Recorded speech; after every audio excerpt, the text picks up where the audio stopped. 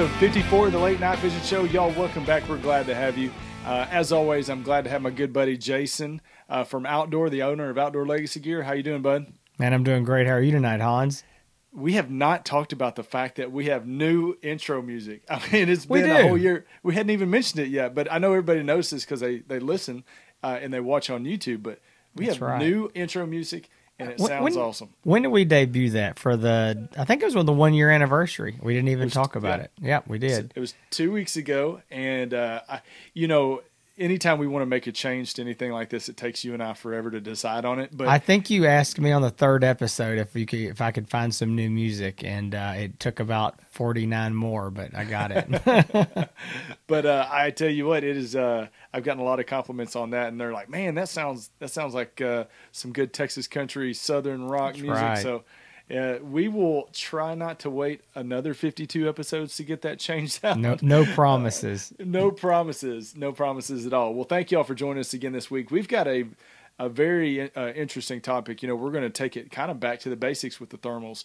Jason, as you know, a lot of people are calling you on a daily basis talking about their step into thermal for the first time, what to do, what to look for. And they really seem to get confused around a lot of terms that are being thrown around, and it is hard to understand, and it is complicated at times. It is, and I think that we're going to jump into this topic. I think this is something that hopefully will help a lot of people. It is something that I know we both get asked from time to time. Well, I'll say from time to time, very often, almost daily on the phone. Talking to people again about their first time considering thermal optics.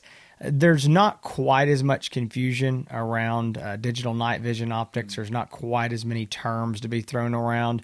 And so we're not trying to single out just the thermal guys, but there is a lot of confusion here. So we're just going to kind of go over some of the basics and explain them and what these terms mean.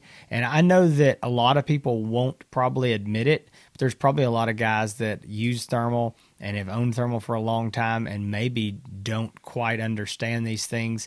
And what we're here to do today is to not give you the textbook answer that you could go look up on your own and probably wouldn't understand. We're here to break it down for you in the Hans and Jason backwoods East Texas redneck Southern boy way of understanding it. Maybe that's called layman's terms everywhere else, but you're gonna have to write it out for me in crayons. Then I know that's right. I'll get you some crayons and a coloring book. But no, so let's just jump into some of these different terms and topics, and we're gonna kind of flesh some of these out. And I think when we get we'll see how this lays out. We may do it as we go, or maybe when we get towards the end, we'll be able to come in here and kind of explain how these different things work together. So I am going to jump right in, and let's talk about the resolution. And every time you look up any thermal scope, if you look it up on a product page on like Outdoor Legacy Gear, or you listen to our reviews or somebody else's, they talk about the resolution. Mm-hmm. So let's just define here. There's two basic different resolutions, and you've got what I call standard resolution, and that's going to be anything in the 300 range on the wide side, the horizontal side. And then you've got what I call high resolution, and that's going to be 640 by 480. And currently on the consumer thermal market, there is no thermal core that has a resolution higher than 640 by 480. Now, before we jump into this anymore, I want to say the thermal core, let's explain quickly what that is. That is actually the sensor that is in the scope that is actually sensing that heat and then transferring that image towards the display. So without getting more complicated, we can just call it an image sensor, and that's the brain. That's the most important thing. It's a very expensive component, and that is really where the whole scope is built around, is that thermal core. So 640 by 480 is high resolution. Go ahead, Hans. So I feel like a lot of people understand and know what resolution means. I think they feel like they hear it a lot in their daily lives, whether it be people talking about when they go buy a new TV, it's resolution 1080p or what right. on their iPads, or they hear that a lot with a lot of electronics. I think the question is why, and I'm going to tell you what, I'm going to knock your train right off the tracks. Oh, no. The whole show. I'm laying traps the whole time, but I'm asking, why is, and we may not know this, but is there ever a point where we could get to a 1080 thermal resolution scope, or are we stuck? Right now 640 is the best. Can we get any higher than that? You have taken my train and you have put a sidetrack right where I was headed somewhere else. Good. But okay, here's what we're gonna do. I'm gonna come back and answer that. We're gonna circle back and I'm gonna answer that in just a minute. That is a very good question. So let's go back and talk about these two resolutions that we have now, and then we'll talk about the future. So I don't think there's a whole lot to say about 640 by 480. It is what it is. It's the highest resolution that you can get in the thermal scope right now on the consumer market in the hunting world. So it is what it is. And then if you go down, you've got a lot of different options. You've got, say, the new Pulsar, their new thermal core. That's going to be, well, it's out in the Axions, will be coming out in the Thermions. It's going to be a 320 by 240 pixels. Then currently the Pulsars are at 384 by 288 pixels. FLIRs are at 320 by 256. So you can see all those are very similar. A little bit of difference on the horizontal and the vertical resolution, but really close. And again, we're going to get into a little bit later on about, is there really a difference in 384 and 320? But with that said, the thing that I want you to understand is that when you hear these terms, it's the thermal core. Now, here's where a lot of people get confused, and I hear this on the phone sometimes, is a guy will say, well, wait a minute, that scope's 1024 by 768. It says it right here. It says that that's what the display is. Well, that's the display. That's the screen. That's like your TV, okay? So you could have a 640 by 480 scope or thermal core, let's say in theory, and they could put a cheap, low-end, tiny little resolution, say it's a 240 by 122, display. Well, you wouldn't get quality because you've got a terrible, screen that you're looking at.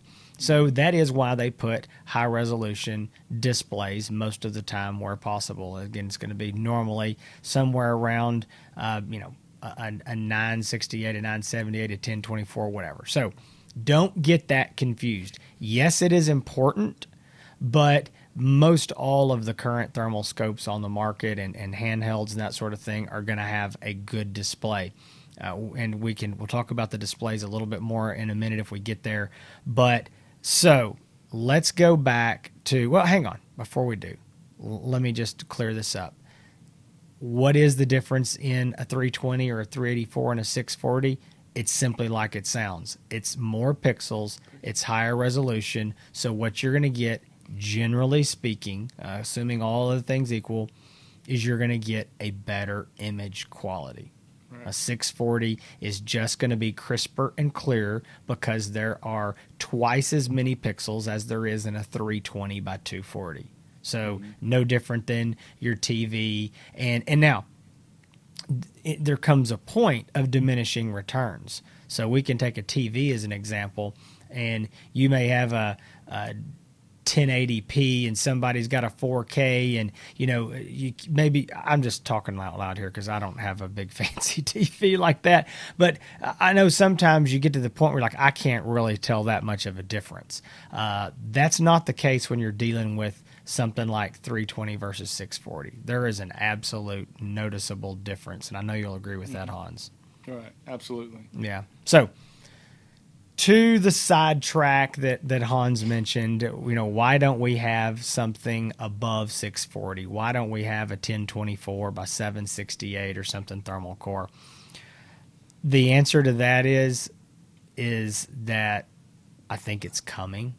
It's coming down the road. The problem has been in the past that those thermal cores were just too large to put into a thermal scope. Also very expensive, but they were just big thermal cores. And from what I'm understanding, some of the thermal manufacturers are working on some cores and getting them in that smaller size. And I have heard a few things that, speculation from some of the manufacturers. I think it's coming. I think it's coming sooner than later. I don't know that it'll be next year. I don't know that 2020 is the year for it. But I will be very surprised in the next, I don't know, 1 to 3 years, 2 or 3 years, if we don't see a 1024, I'll be kind of surprised. I really think it's coming. I don't know. That's crystal balling it, but that's my guess. So right. It'll be interesting when we do, or if we do, for sure. So definitely. Yeah, moving along, I do want to talk about the different types of displays. You'll hear this a lot. You'll hear it's got an OLED. A lot of times we call that an OLED display, or an AMOLED, AMOLED. You'll hear LCOS, that's liquid crystal over silicone. FLIR has an FLCOS. I don't know exactly what the F stands for. Then there's LCD. Those are the basic and most common displays that you're going to find. Now, again, the display, that is what your eye is actually looking at. That's the little screen inside the scope. Anything right now in the OLED or the AMOLED, those are the best, generally speaking. That is the newest technology. The AMOLED is what Pulsar uses, and that is a step forward from a standard OLED. Sometimes you'll find like these FLCOS that FLIR use are actually a higher resolution than these OLEDs, and so then you start getting into splitting hairs of which one is better, because one's got higher resolution and one's a better technology. It's not a liquid crystal, so for whatever all that's worth, this is the basic. LCD is old. A true, just plain LCD. That's going to be something that's in normally a 3 to 4 year old scope, and it will not be as good of an image produced on that screen as anything in the OLED or the somewhat newer, LCOS, liquid crystal over silicone. So that's that. If you hear that and you hear OLED, just always know that's going to be really good. That's going to be newer technology.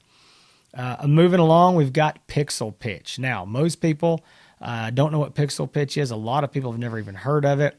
But what they have seen is they've seen or heard guys like us talk about the microns. And we'll say, oh, it's 17 microns or it's 12 microns. And people go, what is that? And this is something that is confusing. So I'm going to explain it in the simplest way that I can. And my understanding of it is actually pretty simple too. I'm not an electronic engineer or anything, and that's obvious. I don't think anybody needed me to state that, but just in case you were concerned. So what this is a micron is actually a micrometer. It is a measurement. Okay, so a micron isn't anything magical. It's like an inch or a centimeter. It's a type of measurement. And sometimes you'll see this listed with these funny little symbols that look kind of like a U and an M. And again, those are goofy little symbols, but that basically means the microns. And what that is measuring is what is called pixel pitch. And pixel pitch is simply this. It is the measurement from the center of one pixel to the center of the next door neighbor pixel. So if you take again, we're talking about the thermal core. So if you take a thermal core that is 640 by 480, and you take one pixel and you measure from it from the center of it to the center of the next pixel, that gives you that whatever that measurement is in microns, that's what we would say. It's 17 microns or 12 microns. So what that means in layman's terms is it's really measuring the distance or the space that's between those pixels. So the tighter and the closer that they are together, the better your image quality is going to be. So, for instance, it wasn't just a few years ago, maybe 3 years ago, a lot of scopes were 25 microns. And so that's a big difference in 17 and 12 microns. And when we started seeing 17 microns, man, the image quality started getting better and better. And, 12 microns is now it's what, FLIR is, it's what Trigicon is, Envision. Again, Pulsar is going to that. So, that is what it is. It's the measurement, basically, of the space between the pixels. And the smaller the number, the better. Currently, on the consumer market for thermal scopes and handhelds, 12 microns is as small as you're going to get. And the experts that are way smarter than me, they say that anything less than 12 microns is basically undetectable by the human eye. I don't know that for a fact. I've never looked at one that's smaller than 12, but I've had a lot of very smart people that have always confirmed. They've just said, hey, when you get into the 10s, the 9s, it really is not going to do you any good. It's not going to be a big difference. Now, I'm telling you that now, and in 2 years when there's a 10 micron, we'll be ranting and raving about it. I'm just telling you what I've been told. So that's what that is. The micron, again, is just a measurement, and all you need to know is that in today, 2019, 17 microns going down to 12 microns is the industry standard. I think. Go ahead. Well, I was going to say the nuke, not the nuke. I'm jumping way ahead of you.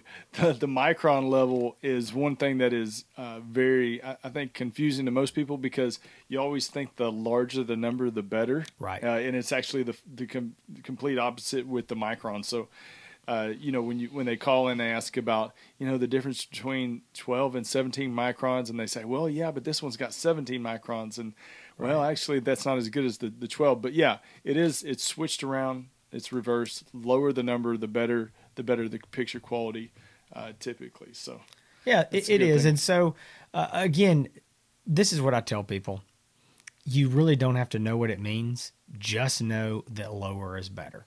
Right. And there's nothing wrong with 17. Again, we're going to 12. I think after all these new thermions come out. Basically, most everybody, I don't know about AT, and I don't know what they're running, but everybody else, all the big players of the good scopes in the market are all going to be running 12 microns mostly. That's going to be their main models. There will be some, obviously, at 17. So lower the number, the better, and that's all you need to worry about. Now, moving along, I want to talk about the nuke, and that is something that a lot of people call me, that they buy a thermal scope from me. They've never used one, never looked through one, and it's something maybe we just didn't get to talk about on the phone, or I forgot to mention. They'll get it and they'll call and they'll say, hey, something's wrong with my scope. Oh, what's wrong with it? Man, I turn it on and it looks great, but about every 30 seconds or so, the screen locks up and it clicks, and then it comes back, and I don't know what's going on. Well, that is what we call the nuke, NUC. And that is an acronym for some really big, long words that I don't even remember offhand. Right. I've never even tried to understand what it is, but it's easier to just say nuke. Exactly. Say nuke. Other thing can be called is a thermal refresh. And what it is this, and this is going to be a cheesy way of explaining this, but again, it's the way that I can understand it. So if you take a thermal core, and you're looking through your scope and you're looking through that core, all the time there are little artifacts and things that you are looking at, and they're burning into that thermal core temporarily. Okay, it's not permanent. But so if you're looking at, this is one way you can see this. If you turned the nuke off and you pointed your scope at a tree, and you looked at that tree for 45 seconds or so, didn't move it, and then you look at something else, what you'll see is a ghosted image of that tree on your screen. You'll still see everything else, but it's kind of like it's something smeared in there between you and what you're seeing. You'll see a ghosted image of that tree. And that's because it is sat there and it has burned into that thermal core.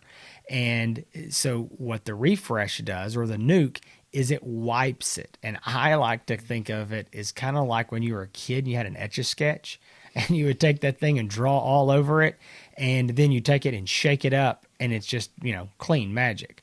Same thing with the thermal core.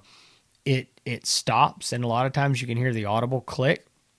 The screen will lock up for a second, and boom, it comes back, and your screen is clear. Now, if the automatic nuke or automatic refresh is doing what it's supposed to do, you won't really notice that image got any noticeably better. All right. But if you turn that refresh to a mode where you're in charge of it, you have to press the button to make it do it, you will notice it, because now you're getting into, you're going to be using it. And if you don't ever press it, it's going to get darker and darker as more little artifacts and things start burning in. And that image is really going to degrade. You press the refresh button, boom, it's going to lock up for 1 second. It's going to come right back. Now, there's different kinds of refreshes. I don't really want to get into all that, but generally speaking, most scopes come set to automatic. And then you've got some thermal cores like the FLIR that they have a very quick refresh. It's something that you hardly even see. It's just a quick little flash. The Pulsar, they use a ULIS core, which is a different brand core, and they take longer when they refresh it. It's a click, and it's 3/4 of a second, and then your screen comes back. So everything locks up there. You can leave them in automatic mode, and the Optic will refresh whenever it senses that it needs it. If you set it into a semi-automatic or a manual mode, depending on what the manufacturer calls it, it really puts you in charge of it. Now, I can't not mention this here, but we need to talk about the fact that, and this has been mentioned on this show and other places, but scopes like the Trigicons and the Envisions, they have a BAE, which is a brand, thermal core. Those thermal cores have to be manually refreshed. They do not have an automatic refresh, and it is an old style manual refresh where the lens cap has to go on. The objective lens has to be completely covered, and then you press a button and refresh it. And that has to be done every time that it's refreshed, and it has to be done by the user. Sometimes, like on the Trigicons, it'll tell you, what does it say? Nuke required, nuke necessary, or some message will pop up and say, that you need to nuke your scope. On the Envision, it doesn't say anything, but you can kind of see it gets a little grainy, and it'll get some lines in the image, and that kind of lets you know that you need to nuke it. Now, the Pulsars, the manual nuke, if you put it in that mode, is the same way. You got to close the lens cover. But if it's in semi-automatic mode, all you got to do is push the button. You can leave the lens cover open. That's the one that I typically leave it in, because I have had that screen lock up in the middle of a shot on automatic before, and that is not fun. I leave mine on automatic most of the time. That is probably not common with the guys that hunt as much as Hans and I do. Most guys do go with a semi-auto. And to be clear, that's a terrible name. It's really, you and I would call it manual. I mean, because you're in charge, but you don't have to close the lens cap, and it nukes just fine. And what I'd tell people is, when you first get the scope, if it's your first time using thermal, or even maybe a brand new scope, and by the way, some scopes don't have that option. I mean, the FLIRs, you can't take them out of an automatic mode. But if you get a Pulsar or something, I would say leave it in automatic. For starting out. My reasoning is you're just trying to figure out how to use the scope. Yeah. And that's just one more thing that you've got to think about and find the button in the dark. And so get used to the scope, figure out where all the buttons are, then start worrying about nuking it and when to do it and all those sort of things. I mean, it is a good idea. Hans is right. But sometimes even for me, there's a lot of stuff going on when I'm hunting, and it's kind of like I don't want to have to think about it, but it is a pain if you start shooting and that thing refreshes right in the middle. It was just a terrible circumstance, really an unfortunate event, but I was not paying attention to the because it has a counter on the Pulsar. It lets you know when it's counting down to refresh, and I wasn't paying attention to that. I had a window of a shot, had to take it, and at the same time that I was about to pull the trigger, it locked up. And then it takes a second to refresh. So, but And yeah, that second I feels agree. like 10 seconds. It feels like, but I do agree with Jason. When you first get into thermal, you first get your scope, leave it in automatic for a while, and get used to it. And then if you feel like you want to have a little bit more control over that process, switch it over to semi-automatic. But on the pulsars, I never use the manual, which is the lens close. Yeah, there's no benefit. Right. Yeah. All right, let's move on. So since we're talking about refresh, now this is a place that gets a lot of people confused. Is we talk about this, and then we talk about the refresh rate of the scope, and that's something totally different. But you hear refresh and refresh, so it can be confusing. This has really become, or has become, less of an issue and a talking point. Just a couple years ago, there was a lot of scopes that would be a 30 hertz refresh or a 50 or 60 hertz refresh. And, you would, to get a 60 hertz, you paid a lot more money. And if you still look at some of the older scopes that are out there for sale, like the Armasight Zeus line, FLIR is taking them over. I think FLIR's calling them the FLIR Zeus. But those scopes are actually, in technology years, pretty old. They're 4 to 5 years old at least. And they're showing their age because those scopes came in both 30 and 60 hertz, and oftentimes to get a 60 hertz scope was $1,000 upgrade, and now almost everything is 50 and 60 hertz. Now, what that actually means, that refresh, it's the number of times that the image is displayed onto the screen that you're looking at per second. So a 30 hertz refresh rate means that image is actually flashing on that screen you're looking at 30 times per second. A 50 hertz is 50 times per second. A 60 is 60 per second. So what does that really mean in layman's terms to you? Honestly, nothing. Now, a lot of people would disagree with that, and it used to be a big fights over 30 versus 60.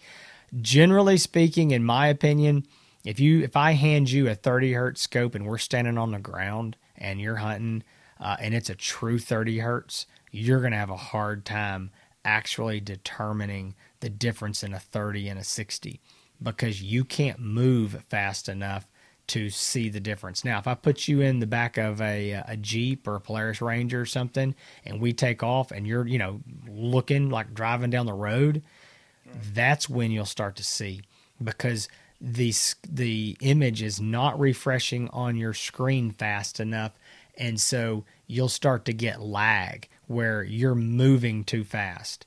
And there are times, there are some certain situations where you might see that on the ground, but very rarely. In reality, at this day and age, it doesn't matter anymore. Almost everybody has gone to 60 hertz. Pulsar is at 50 hertz. That's just what they run theirs at. And I can tell you this, there is a 0% chance that I can hand you a 50 hertz and a 60 hertz and you could tell me the difference. I'm going to say maybe if you're in a helicopter. I don't know, because I haven't been in a helicopter with both of them and don't plan to. But you cannot tell the difference. So 50, 60 hertz, it's all good. I just don't want people to get confused of what that is compared to like the thermal refresh. And again, all it is it's the number of times the image is flashed on the screen per second.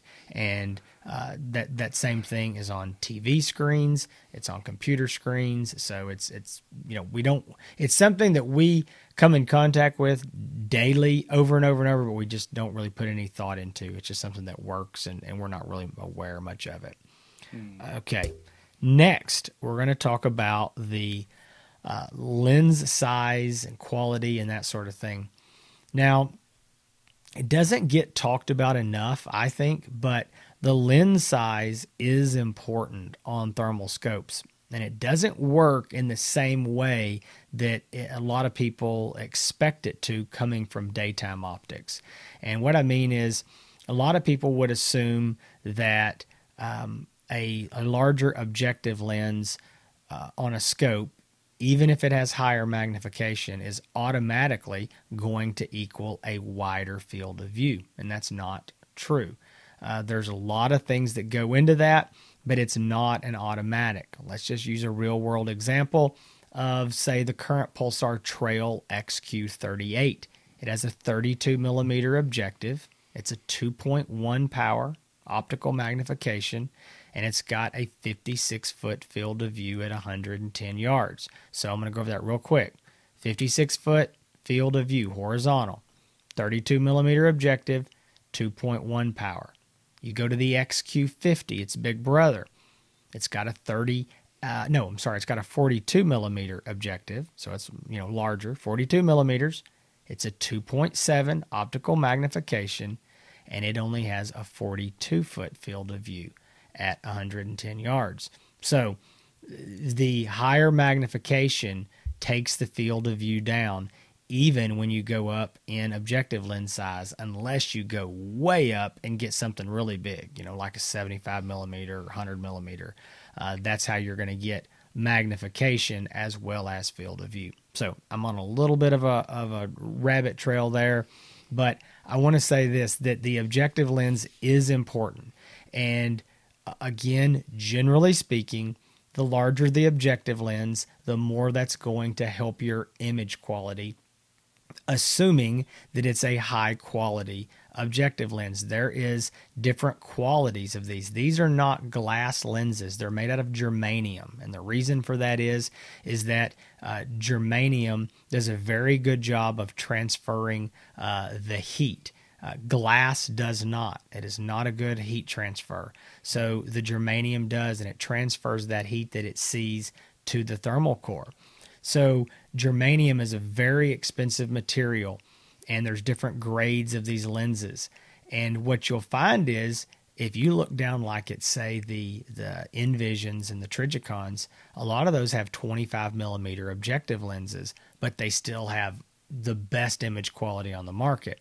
Well, there's a lot of other things at play there, but part of it is that is a very high quality piece of germanium. Okay.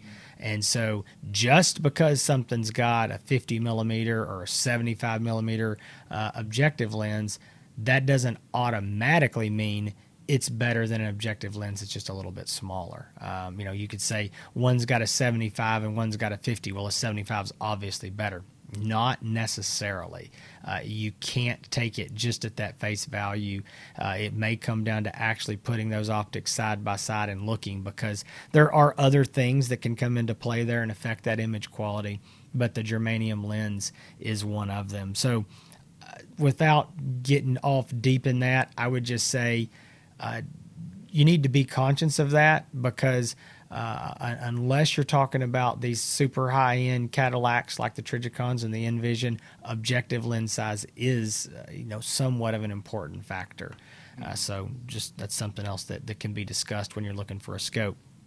The very last thing that, and I know we've rambled on and I've talked a whole bunch, and Hans hadn't got to say much because I've just been trying to shove through this, but the last thing I want to talk about that does affect the image quality, and it's something that no one ever talks about, and it's nothing that you can really measure or find out about before you buy the scope without just talking to somebody who's used it, but that's the eyepiece quality. And that's something that there's three main expensive things on a thermal scope, and that is the thermal core, it's the germanium lens, and it's the eyepiece. Nobody ever talks about the eyepiece.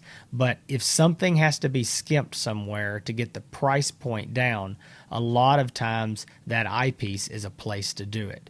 And so they can put a less expensive or less quality piece of glass there, which thus, honestly, degrades the image quality you're going to see, because you're looking through a lesser piece of glass there. And it's not like any kind of a cheap, dirty trick. It's just a way you got to save money somewhere. And the thermal core has pretty much a set cost. And, germanium is expensive. So if you got to do it somewhere, a lot of times that's where it's going to be. The other thing you'll see a lot of times on scopes like the FLIR PTS 233 and the Pulsar RXQ30V, you'll see that they have a fixed focus on the objective lens. That is another place to save money. But I just wanted to throw out that we never mention it, but the excuse me, the eyepiece is an important piece of the equation. So that's basically a rough redneck explanation of all these different terms that you're going to come in contact to. I think we could take every one of those and we could flesh them out some more and we could talk about them. What I really wanted to do, probably not going to do it on this episode just because of time, we might get into it on another show, is how these things all play together. And if you have 320 by 240, 12 microns, optics side by side, do they, image quality have to be equal? What can change? What can make one better than the other? And again, there'd be a lot of discussions we could get into, and even make some side by side comparisons of some scopes that I can think of that, and how does magnification play into all that? But I think that's going to be another topic for another podcast episode. Well, my goodness. Go take you a drink of water real quick. I am. I'm out of water over here. My Yeti cup is empty. I'm out of breath. That is a lot. Our resident Bill Nye the Science Guy, Mr. Jason Robertson, thank you for discussing all that. Hey, wait a minute. Isn't Bill Nye a flaming liberal that thinks that the world's going to burn up if we don't kill all the cows? I mean, I think don't compare me to that guy. I mean, you're the very conservative version of him. Thank you. The night vision thermal world. Thank you. But no, that's a lot to get through. But really, is just trying to break some of these terms, these thermal terms that are thrown around a lot, break them down to the smallest common denominator and the easiest to understand. That's really just being the first part of the buying process, is understanding what you're hearing, what you're seeing, what you're reading, and being able to translate that and make the best decision on when you're trying to buy a thermal scope. So I really, appreciate all that explanation. I want to say this about it. I own a 3/4 ton GMC 4-wheel drive pickup truck, and when I open the hood, that is absolutely that is just all Greek and black magic to me. I do not understand much about the combustion engine. I don't understand the electronics. You know what? All I care is that when I crank it, it goes and everything's great. So you can be the same way about a thermal scope. Don't feel like, I've got to go write notes and study all this. You don't. What you need is a good, honest, reputable dealer who understands these things and is going to be able to, point you in the right scope that's got the right features for you without even sometimes talking about all these. A lot of these are just things that they don't even need to be discussed. And there's scopes that I know are deficient in some areas, and I don't even bring them up. I wouldn't recommend that scope to you. Now, I might bring it up if you brought that scope up and said, hey, what about this one? But sometimes it's easier just to not mention it at all. And so the point is, don't feel like you've got to know how to take a thermal scope apart, work on it, and know what all this stuff means. Just make sure that, if you call somebody like Hans or I, we're going to be able to help you. We're going to be able to walk you through this process and take, it's the motto that we've been saying, and it's on my voicemail when you call. We try to take the confusion out of night vision and thermal optics. And that's what we're trying to do with this for the people who do want to understand, but don't get bogged down in it, because call us, we'll walk you through it. And once you get your scope, it doesn't really matter anymore. As long as it fires up when you press the button and you can go, shoot some coyotes and hogs, then who cares? And that's the same way I feel about my pickup truck. Well, I'd like to talk real briefly about a couple things that we have coming up, and talking about pulling the trigger and making something go bang. We very soon, we're going to have on a gentleman by the name of Cody. And Cody is the head gunsmith over at Diamondback Firearms. He's going to be an interview for us coming up. I don't know if it's going to be in the next couple of weeks or so. We're definitely going to have him on the show. We haven't pinpointed the exact show yet. We're in the process of doing that interview. But I'm excited about having Cody on from Diamondback Firearms. I think it's going to be, this is our first show that we've had a gun manufacturer on, and what a great one to start out with. Because, they're big fans of the show. They're supporters of the show, and really big supporters of the hog and coyote hunting community. Well, So and we're excited about having them on. I've actually got my eye on a couple rifles of theirs, so I need to talk to Cody and Yeah. talk to him and see what it would take for me to maybe buy a rifle or two, because I was perusing their website and I was like, Well, oh man, I'm getting the they got a itch. they got a 13.5 inch, and Cody was telling me about it on the phone. A 13.5 inch AR-10 308, all black, and looks beautiful. And so yeah, y'all need to go check them out. Diamondbackfirearms.com. They've got some great hog hunting rifles, some really pretty stuff. And they were talking about in some of their posts that they put, these are rifles for the blue collar people out there, the hardworking people out there that don't have $3,000 and $4,000 to throw around on a rifle. These are rifles that are good prices, fair prices, and they work. They are. I mean, I've got a 6.5 Creedmoor Diamondback. I've had it for several months. I've never cleaned it, and Wait a minute. You've got a bunch of Diamondbacks, and as far as I know, you've never cleaned an AR-15 that you own yet. I mean, I know. I hate cleaning them. So the 6.5 Creedmoor that I've had for several months. Shot a bunch of hogs and coyotes with it. Have not cleaned it once, and I'm going to talk to him and ask him about it on the show when we get him on here. So we will be having and talking about two guys. We love hunting. We love rifles and all that stuff, but I don't think Jason, and you can agree with me or disagree with me. I agree. We are not overly technical when it comes to rifles and that kind of stuff. We love guns. We're not gun guys, but by definition, yeah, we love rifles. I love to buy them. I love to shoot them. But as for like reloading and talking about calibers, and I'm not a gun guy in that. Yeah, that's not when people ask me, I tell them, I'm not really a gun guy. I have lots of them. I like to shoot them, but to me, they're tools, and they're not trophies or anything like that. They get used and abused and scratched up and torn apart, and so. But I'm looking forward to have Cody on, because there are some questions that I'd like to ask him, and I know they want to talk about some stuff that they have going on. Also, you and I are going to be hunting together in the next week. We've got we do these quite often, but we're going to have another. I don't want to say hog hunt, because it's probably anything that probably walks out is going to get something. Yeah, and I was actually I was checking on some of the properties that I've got to hunt around here. Calling a couple guys, and everybody said, hey, we've got some hogs, but gosh, I've been seeing coyotes. I know you're after hogs, and I'm like, whoa. We got the Convergent Bullet HP and the new Sidewinder. Yeah. We're definitely not going to discriminate against a coyote. So I've got a feeling we're going to be doing some coyote calling next week when you come down. So I'm excited about it. Well, like I said, we're not going to label what kind of hunt it is. It's basically whatever walks out in front that's legal to shoot. That's right. That's it. Getting some itchy trigger fingers. The hog hunting has been good. Actually, before we started, I was late to start to record the podcast, because I had a group of hogs on camera that I had to go shoot. I was not going to let them go, because it was a camera that I haven't seen hogs on in months. And there was 10 hogs there, and was fortunate enough to get some of them.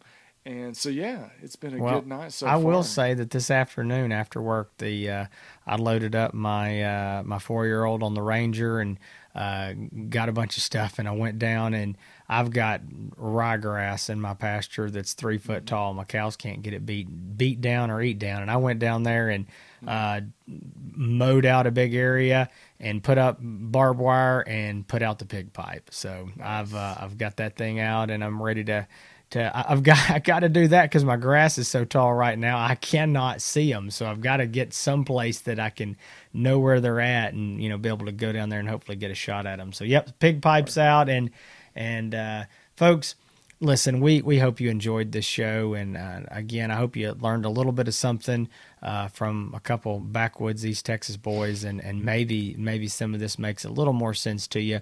But if not, again, reach out to us, and we'll be glad to help you and make any observations and recommendations that we can when you get ready to buy a thermal scope. or any other kind of night vision.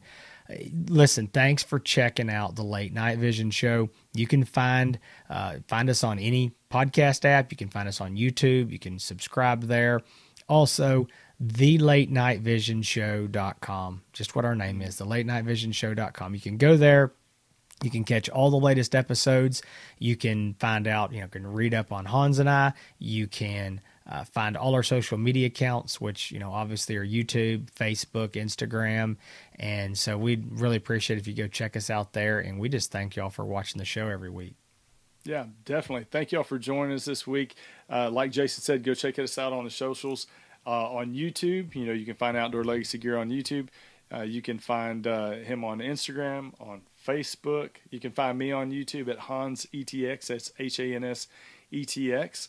And you can also find me on Instagram. Please, if you want to call us, leave a voicemail, text us a picture of a hog or coyote kill, you can do that at 833-4461. I knew there was a couple 4-4s and 3-3s in there. Yeah, and that's only to leave messages for like feedback on the show, whatever. Nobody's going to answer it, and we're not going to call you back, or it's just an unmanned phone number. And please, we are always searching and brainstorming for different topics. You can email us topic suggestions at thelatenightvision@gmail.com. That's thelatenightvision@gmail.com. Thank you all for joining us this week. We'll see y'all next week. Stay tuned, because we're going to give you some updates on what the our hunt together was, and also again we've got the Diamondback Firearms interview. We'll see y'all soon. Y'all take care, stay safe in the fields, and keep making them bacon pancakes.